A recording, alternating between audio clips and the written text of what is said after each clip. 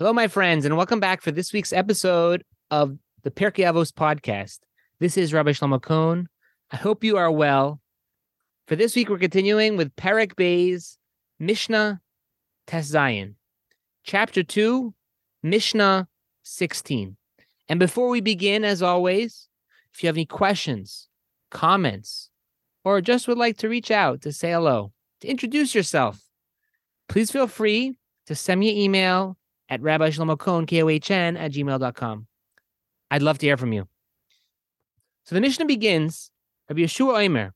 Rabbi Yeshua says, Ayin hara, an evil eye, the Yetzer hara, an evil inclination, the sinas habrios, and hatred of other people, motzian es ha'adam min ha'olam. They remove a person from the world. So the Mishnah, Rabbi Yeshua, is giving us an insight, 3 points.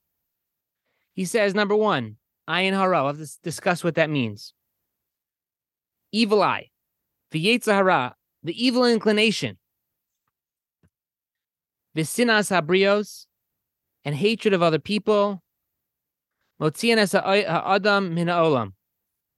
They remove a person from the world. Now, before we get into this, it's important to note here that the Mishnah doesn't say that they cause a person, what does it say that these things do to a person?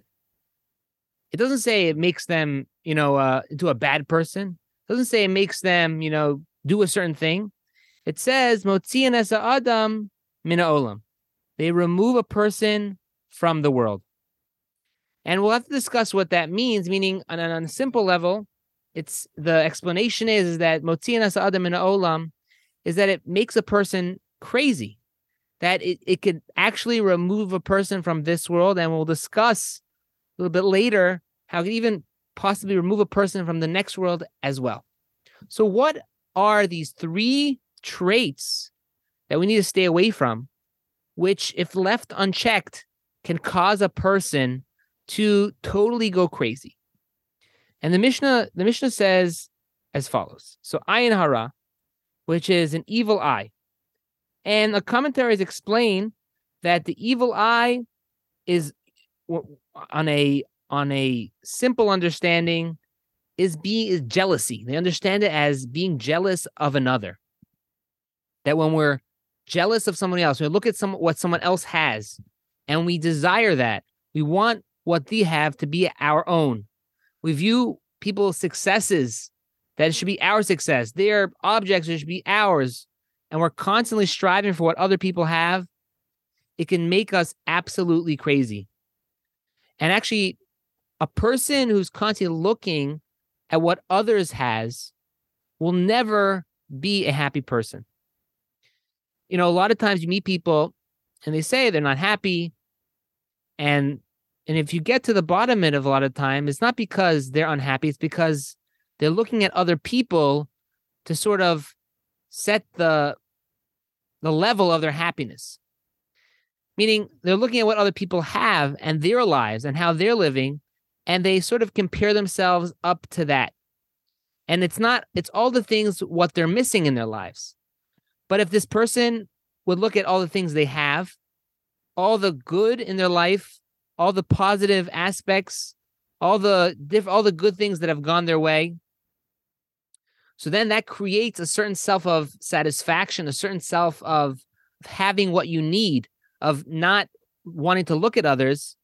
And a person is a better chance they'll be happy. And truthfully, that's really the answer to things. When it comes to happiness, we are in control of our happiness. Everyone's looking for the key to be happy. We look at, this is probably one of the biggest questions, one of the biggest desires of people out there. Everyone just wants to be happy. Seems like the whole world can't find it. No one can find it. How do we be happy? No one knows. Really, the answer to this question is that it lies within each and every one of us. We have the ability to make ourselves happy. No, it's not through external drugs. That's not how we make ourselves happy. It's when we focus on all the good things that we have in our lives and all the good things that are going our way. and the things that have gone right and what we have, that creates a certain sense of gratitude, certain sense of happiness that we have what we need. So instead of focusing on what we're missing, we should focus on what Hashem has given us, all the good as Hashem has given us. And when we do that, we'll be happier people and be on a happier plane. A second understanding of Ayin Hara, just get a little deeper of it, is that we know people talk about Ayin Hara, the evil eye. What is Ayin Hara? Sometimes people will say, I don't want you to take pictures of my grandchildren, and they don't want to talk about certain things. It's forget the word again. It's this. They don't want to have a Ayin Hara. They don't have an evil eye on them. So what does this mean? This evil eye. What is evil eye? Is this some type of force in nature which Hashem put into the world? And Rabbi Dessler explains that Ayin Hara, evil eye, is not necessarily a force that's in the world. I mean, there are opinions that say that's what Yetzer Hara is. It's some type of damaging spiritual force that Hashem put into the world. But Rabbi Dessler explains that this concept of evil eye, it really works a little differently. He says when a person, has something good, that means Hashem has determined that they should have it. To have a fancy car, to have, a nice house. If Hashem wouldn't decree that this person should have that in his possession, it just wouldn't go, wouldn't work. So if that's the case, a person obviously deserved what he has or deserves. But when a person looks at another with a certain eye of desiring what someone else has in a certain way, so it sort of causes the books to be open on this individual upstairs, right? A person says, okay, this guy is showing off his wealth in a certain way, and I see other people are desiring, other people are jealous of him. So let me look back at the books and see if he's deserving of this special gift. And who wants to go through an audit, right? We all know that the last thing we ever want from the IRS is an audit, even if our books are in order and we have everything, all our T's crossed and our I's dotted. No one wants to deal with it because they could just find anything. And similarly, to make a little separation in the heaven upstairs, we are all under the benevolence of Hashem. A lot of all the goodness that we have, it's because of Hashem's graces, God's graces. And who wants to go through a spiritual audit for the things that we have? So when we look at people in a jealous way, it causes, maybe a reawakening to the good things that we have, and we could possibly be judged on it again. So now you might think to yourself, okay, so what? Anytime anybody else looks at me, so it can cause the books to be open on me, how's that fair? And really the answer to that is that if we live our lives in a normal way, that the rest of society, we act in accordance with society and the way that our community is. And we don't flaunt what we have. We don't put it into people's faces. We're sensitive to others, right? We won't show pictures of our grandchildren to people who don't have grandchildren yet, right? We won't put in people's faces the blessings that Hashem has. Obviously, you don't have to go crazy, right? You could be normal. You could tell people about the goodness that we have, or that's how we could share about the good things that Hashem has given us. But we should be careful not to act in a way that we're flaunting and putting things in the faces of others in a way that makes people feel jealous, because that's when we become susceptible to the evil eye, to the Ayin Hara. It's just something we should keep in mind. This is a little bit of an understanding what this concept of Ayin Hara is and how it works. The Mishnah continues with Yetzer Hara, the second thing which drives a person from this world, right, makes a person totally crazy, is the Yetzer Hara, evil inclination. So we understand, number one, how jealousy makes a person nuts, right? Because people live their lives because of jealousy, because of the Joneses, keeping up with the Joneses, right? Or keeping up with the Coens. But on the second point in the Mishnah of Yetzer Hara, when it says Yetzer Hara, that the evil inclination also drives a person from this world, on some commentaries refer to it as a desire for lust, the immoral desires. And also, just a basic understanding, the Talmud tells us that a person who wants to control his lustful desires, he should starve those desires. That a person should not give in to his temptations. And when you starve, you starve those desires. You don't give in to those desires, so you feel satiated.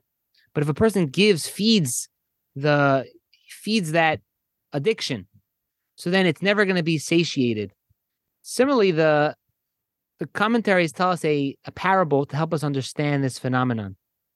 That the Yetzer Hara, the modus operandi of the Yetzer Hara, of the evil inclination, is to get you to sin. And many times they'll, it'll start off very, very small in order to entrap you in its clutches. An example is given is that, somebody wanted, two neighbors, and one neighbor wanted to buy the other neighbor's house. And he just didn't want to, he wasn't interested. Until finally, this guy was relenting. He said, okay, I'll just sell me a tiny little space on your wall. So, okay, fine. If he's going to stop bothering me, I'll give you the space for a screw on my wall. So he said, fine. He knocks a screw into the house, and the guy stops bothering him. A week later, he comes, he says, okay, I have the space for the screw. I want to hang a bag on my screw in your house, which is it's my screw. It's my space. Let me hang the bag there. So he goes inside, he hangs the bag up. And after a few days, the bag starts to smell. And he looks and he sees that it's filled with fish. And the fish is stinking up the whole house. And slowly but surely, there's nothing he can do. He says, take your bag out of here. He says, it's my screw. It's my space. You can't tell me to move. It's mine. Till it comes to a certain point where this guy has to move out of his house just to not deal with the stench that's emanating from that bag. And the moral of the story is that, the Yetzer Hara is constantly harassing us to get inside. And many times, the way he tries to get in is by asking for the space of a screw. Just a little bit of space. But once he's in, he's in. And he tries to expand his roots. That really helps understand in the Mishnah why it says Yetzer Hara, the evil inclination, because that's the modus operandi, the way the Yetzer Hara works, the evil inclination works, is to try to get us to sin at all costs. So when we let him in, he just expands. And that's why he's moitzinas adam and olam, because the ultimate goal of the Yetzer Hara is to get us to a point where we're going to drive us from this world, that we should lose our world to come. And that's the explanation in the Mishnah. The final point of this Mishnah is sinas habrios, that hatred of other people drive a person from this world. That when people hate other people, it could cause their bones to rot, cause people to go absolutely crazy. Hatred. I'm sure we've all experienced different situations. We had disagreements with others. Hopefully we worked them out. But we know the feeling that when someone you're in an argument with walks into the room, you feel a certain stress. You feel a certain anxiety, even if you're not talking to that person, right? Because there's a certain tension between you and the individual. That's sinas habrios motzinas adam min olam. That when you have hatred for other people, it can cause you to also go absolutely crazy. Now, you hear these stories sometimes of road rage, right? And sometimes it's a little hard to understand. Just because someone else cuts off another person, they go shoot them? It doesn't make any sense. The answer to that is that when people get angry and they have this hatred, it goes unchecked. It could cause a person to do anything, cause a person to go off the rails. And this is something to keep in mind. I think the common thread between these 3 points is that if we let any small amount of these 3 ideas or 3 traits fester inside of us, and we don't push back against it to try to rid ourselves of this, so then we will end up with Motzianas Adam and Olam. It'll end up driving us out of this world. Either it'll make us crazy, according to some commentaries, it could cause a person to die, their neshama to leave them. And according to others, it can cause us to lose our world to come. If we don't get our desires of jealousy under control and our desires for lust and our, any bad feelings we have to other people, we don't get a handle of it. So then the feelings just grow and grow and grow until it makes us crazy to a point that we're not able to function properly. And God forbid, it could lead a person to lose their world to come, the worst of all outcomes. And just something we need to keep in mind, that we shouldn't even leave that small space of a screw in our heart for these things, to push it out, to work, to focus on what we have, right? To try to, be careful what goes into our mind, to not let the Yetzer Hara have a space to dwell, to be careful what goes in, and to work on caring and loving one another, to try to make amends in situation. If we're angry at somebody, we have a situation, we try to fix it up, try to make it better, at least get it to a point where a person doesn't feel hatred to another person. So with that, I'm going to finish for today's podcast.